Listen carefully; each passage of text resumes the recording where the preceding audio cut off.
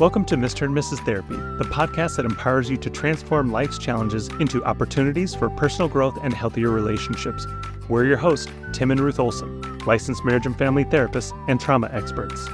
As experienced therapists with backgrounds in addressing trauma and mental health disorders, we believe there is hope and there certainly is healing.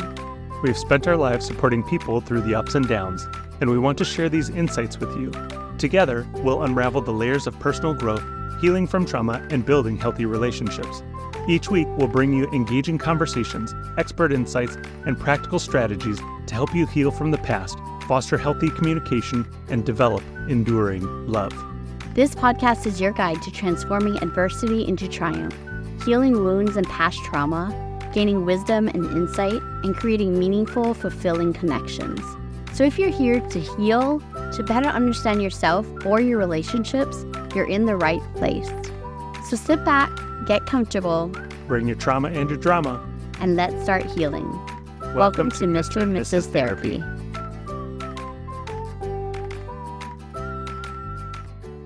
Hey everyone, this is Ruth from Mr. and Mrs. Therapy podcast. We're so glad that you're here with us today. In the last episode, we talked about overwhelm and how we don't want to normalize overwhelm because overwhelm might really be telling you that there's something else wrong, or it might be a red flag and a warning for something else. And so we really want to take a look at those things and figure out how can we take care of that so overwhelm doesn't begin to be a constant thing that we're feeling in our life. Because I think we do feel overwhelmed here and there, but when it becomes something that you're feeling consistently, that's when we really want to take a look at it and see what's really going on. So if you haven't already listened to that episode, go ahead and listen to that and then join us back here. And in today's episode, we're going to be talking about how do you manage overwhelm and what are some key strategies that you can implement to overcome this feeling of overwhelm. But before we jump into today's episode, if you haven't already left a 5-star review for us on Apple Podcasts, we would love if you would take a couple minutes to do that. We read every single review, and it really does help get our message out there to those that need to hear it. So if you've heard anything through our podcast that has helped you or been beneficial for you, we would love if you would take a minute and rate and review our podcast. Let's jump into today's episode. So the first thing we're going to talk about managing overwhelmed is how to prioritize. And one of the things we talked about last episode that can be messed up when you are struggling with overwhelmed is it can negatively impact your decision-making abilities. Now, when you're feeling overwhelmed, it's going to cause you to want to do your easy tasks first. But the problem with doing your easy tasks first is that it's eating up your energy. And the more difficult tasks, even though they're not maybe as desirable to do, those are the things that you want to try to front load first because it's going to require a much larger chunk of energy.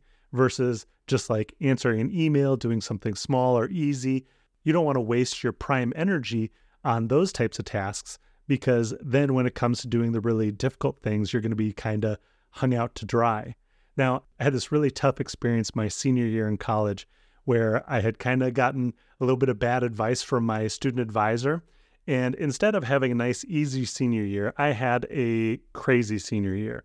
I ended up having to take 21 units my senior year. And so I was just going crazy with all of the stuff that I had to get done.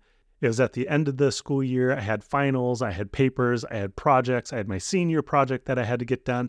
And I remember coming into the last couple of weeks, I was like, oh my gosh, I've got to sit down and I've got to write a schedule for what I have to do, when it has to be done, because I'm not going to be able to keep all this stuff in my mind. And this is actually the first time I can remember ever having written out a schedule for what I had to do because I've never had so much that had to be done in such a short amount of time. And I remember it was such a detailed schedule. I was even I'm going to spend 3 hours doing this, then I'm going to take an hour nap, then I'm going to wake up and I'm going to work for 45 minutes on this thing, and then I'm going to go back and work for 20 minutes on this other thing over here. It was a very detailed schedule, and it was probably the most stressful experience of my life because of just how much was crammed into those last couple of weeks of my senior year. Now, fortunately, I was able to get it all done, but I was able to prioritize the important things, what needs to be done now, what is maybe a lot of work, but I just have to get these other things done first before I start on that thing. And I was able to successfully get that done. But if you're feeling this sense of overwhelm, What you really need to do is stop. And I know you don't want to stop when you're feeling overwhelmed, but stop and look at what is all that I have to do. What needs to be done now? What can be left off till later? What are my most difficult projects that I have to do? And I want to try to do those first that are in the timeline to do now, and then do the little things that need to get done a little bit later, or intermix them when you need a little bit of a break from something more difficult that you're doing. Like, oh, I just need to do something easy for a second. My brain's burned out, and then answer a couple emails and then jump back in. But really setting up that prioritization is very important towards you being able to get things done. Otherwise, you're going to stick in a bunch of unnecessary, easy things and then never get to the big things. And I think another thing that happens is when you do the easy thing first, you know that big project is looming. And so that's kind of always in the back of your mind. And it does take up energy thinking about it and even doing things to avoid that. And so if you could get it done the first thing in the morning, you don't have that in the background looming over you. And then you can fit into the smaller slots of time the other smaller things that need to get done. The second key strategy to manage overwhelm is to break tasks into smaller steps.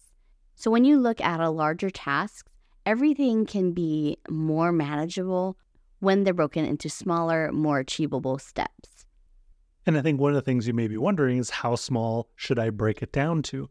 You should break it down to the smallest bit that you have to in order for you to be willing to start it. If it's too big of a chunk and you're like, no, I can't do that now, then break it down into something a little bit smaller.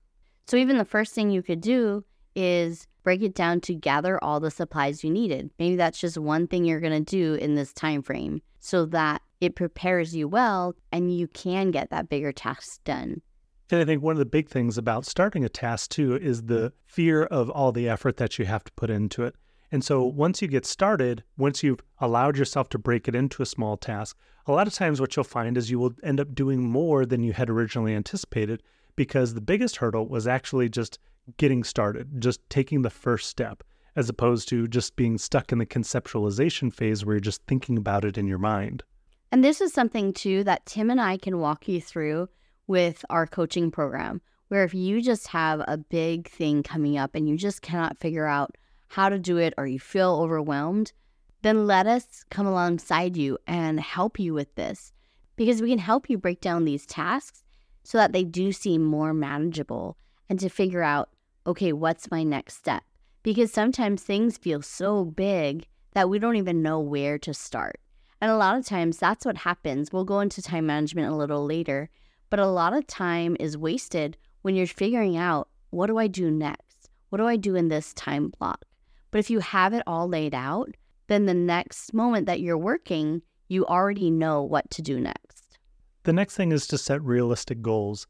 Now, this is a funny thing that I always struggled with when I was in school, is reading. I'm a slow reader. I have a little bit of dyslexia.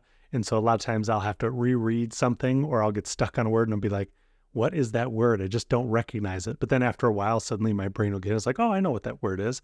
But I always dreaded reading because it would take a long period of time. So I'd always want to put it off. So I would sit down and I would see, okay, here's the due date for this reading. Okay, if I start reading today, I'll only have to read 15 pages a day. Now, for me, sitting down and just reading 15 pages can take me a long time. But then I'd be like, well, it's only 15 pages. I'm tired. I don't want to do it today. And so then I would kick it down the road a little bit. And so I'd skip a day. Okay, well, now instead of reading 15 pages a day, now I have to read 20 pages a day. Or something comes up, oh, I can't do it now. So then now it's 25 or 30 pages a day. And now it's starting to get to an unrealistic point where it's like, oh, now I'm really not going to be able to do this very easily. It's going to take a lot longer. And the amount of information I'm going to absorb because I'm reading so much and I do it so slowly is going to be dramatically decreased compared to if I stuck with a more realistic goal where it's like, hey, I can't skip today. I got to read these 15 pages because reading 20, 30, 40 pages in a sitting just doesn't work very well for me. And so one of the things you have to know is like, how do you really operate? Could you sit down and could you read an entire book within like 4 or 5 hours? Some people can do that. That isn't me. I have to know I can't do that. But knowing yourself and saying like, have I ever actually been able to achieve what I'm putting up as my goal? And if the answer is no, you shouldn't set that up as your goal. You should stop and think, what is something reasonable that I could do? One of the things I always like to do with kids when I work with them, especially when they got like books to read or projects, I'm like, hey, as soon as that has been assigned to you, you're going to start working on that 15 minutes every single day. And it doesn't matter that that's not due for 3 months.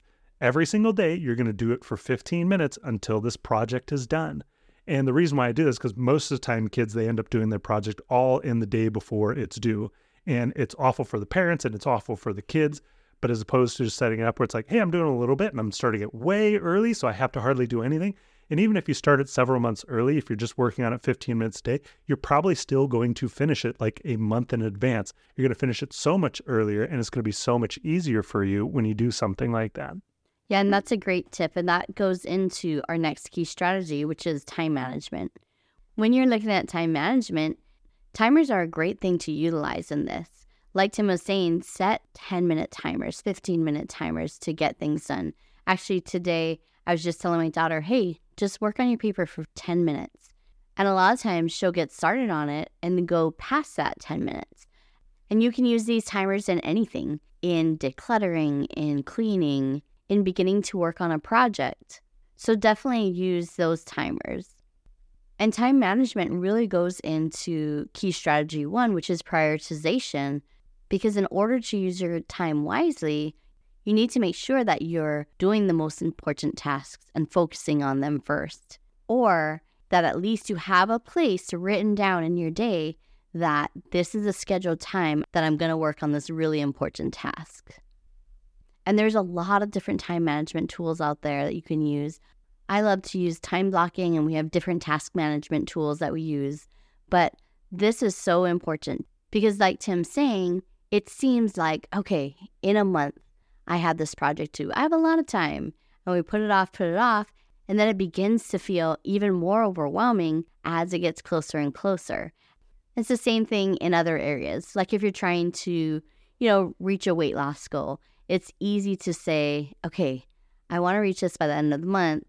I have a lot of time before I get there, so it's okay to slack here or there. But when that last week comes and you're like, oh my gosh, I still have 75% of my goal that I still need to hit, then you begin to feel overwhelmed. And that's where the second strategy of breaking tasks into smaller steps also really ties in with time management. Because when you're breaking those tasks up, you want to also put a time to it. So if I'm working on a large paper, I want to make sure I have the outline done by the second day. And then I want to make sure I have the first paragraph or the first page done by the first week. And you want to look at the overall goal, how many pages, how many things you have to do, how many pounds are you trying to lose, and then work it backwards. And that's how we do our homeschooling planning as well. I look at the end of the year, what am I trying to work through? What curriculum am I using? And where do I need to be? And then I just break it up based on how many weeks we have, and then how many days in the week do I need to work on that specific subject. And we just work backwards. I see the bigger picture, and then we manage our time that way. Another great time management strategy is to use those pockets of time throughout your day. Because a lot of times I think we don't get things done because we just kind of have this perspective of, I don't have an hour to sit down and get this piece of the project done, or I don't have an hour to sit down and read this book. But you have 5 minutes throughout the day.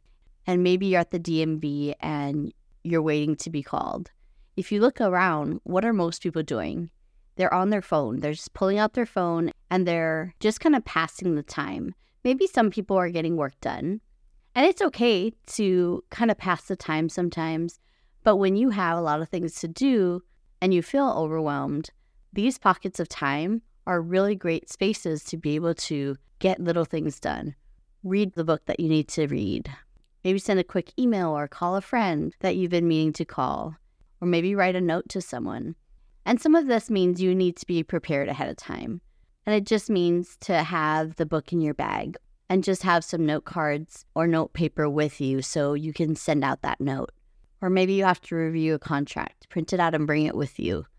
But over the next week, kind of be aware at how many times you pull out your phone and you just kind of do it out of habit without really thinking.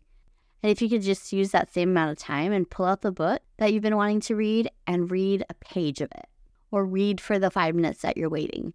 Even though you've read only a page, it's still a page more than you had done before. So that consistency, even in smaller pockets, is going to get you further than waiting for an hour slot of time, especially if you're already busy and overwhelmed. You don't have a lot of hour or 2 hour slots on your schedule already. And so really utilizing these pockets of time throughout the day can help you to push that needle forward. And I really think this is an overlooked tool that, especially now with having our phones on us all the time, that if we can just break that habit of mindlessly grabbing our phone and doing this instead, it'll make a big difference. The next thing is to delegate. If you really struggle with perfectionism, this might be a very difficult thing for you to do. But when you're delegating, you're trying to take tasks that might be too much for you and then spread them out so that it's easier all around. I remember there came this one point where I just absolutely had to delegate. I could not do everything on my own. Ruth had taken our oldest daughter and they went on a trip to California, and I had the younger four stay home with me.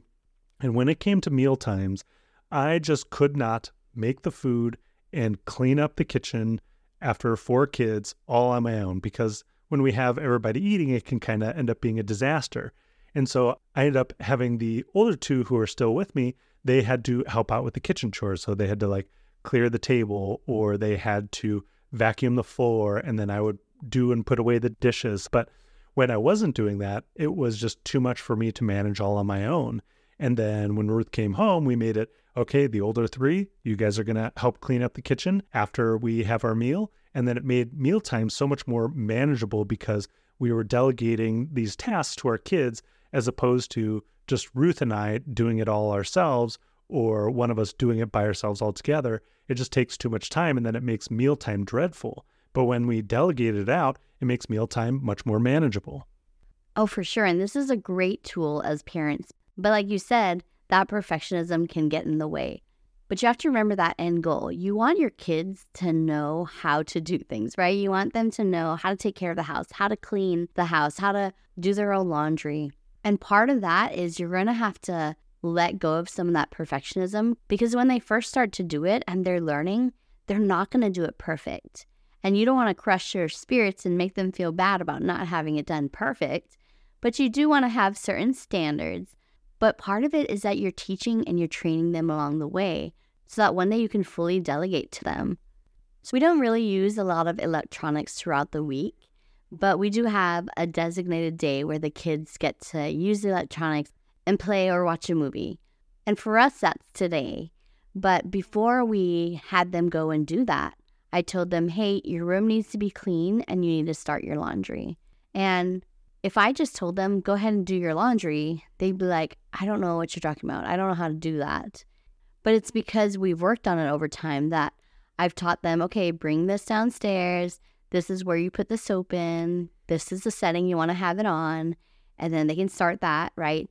So a lot of it was just them helping me as I was doing it. And then they did it. And then I had them teach their sibling to be able to do it. And so now, before they can do anything, they start their laundry. And then halfway through, when they're taking their breaks, they switch it over. And then when they take another break, then they have to pull it out and they have to get it done. And that's been a really good routine for our family because it takes the load off of me, but it also teaches them and prepares them for the future. And I just want to read a quick verse from Exodus regarding delegation. So Exodus 18, starting at 13. It says, the next day Moses sat to judge the people, and the people stood around Moses from morning till evening. When Moses' father-in-law saw all that he was doing for the people, he said, what is this you're doing for the people? Why do you sit alone and all the people stand around you from morning till evening?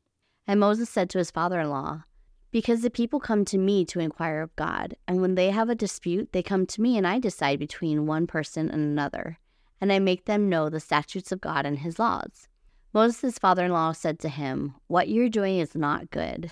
You and the people will certainly wear yourselves out, for the thing is too heavy for you.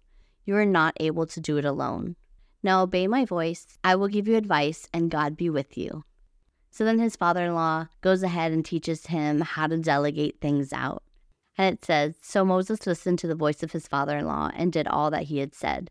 Moses chose able men out of all Israel and made them heads over the people, chiefs of thousands, of hundreds, of 50s, and of 10s.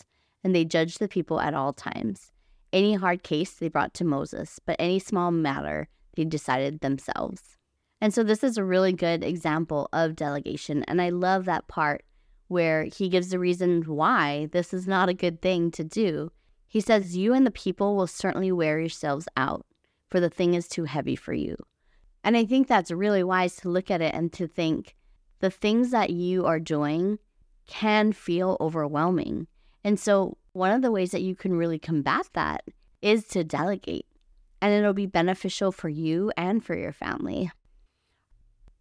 All right, you guys, we're not done yet on our list of these key strategies to help manage overwhelm, but we're going to stop there in today's episode. So make sure you tune in to the next episode to hear the rest of the key strategies. Have a great day, and remember, your mind is a powerful thing.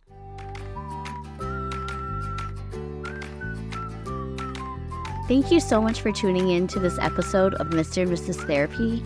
We hope that you enjoyed today's episode and found it helpful. If so, would you take 30 seconds and share it with a friend? Also, we'd love for you to leave us a review on Apple Podcast. It lights us up to know that this podcast is helping you. If you have any questions or a topic you'd like discussed in future episodes, visit our Facebook group. Just click the link in the description below. Although we are mental health providers, this podcast is for informational purposes only and is not intended to provide diagnosis or treatment. If you are struggling with persistent mental health issues, chronic marital issues, or feeling hopeless or suicidal, you are not alone. Help is available. Please seek professional help or call the National Suicide Hotline at 988. Thank you again for joining us on Mr. and Mrs. Therapy. Remember, there's always hope and there's always help.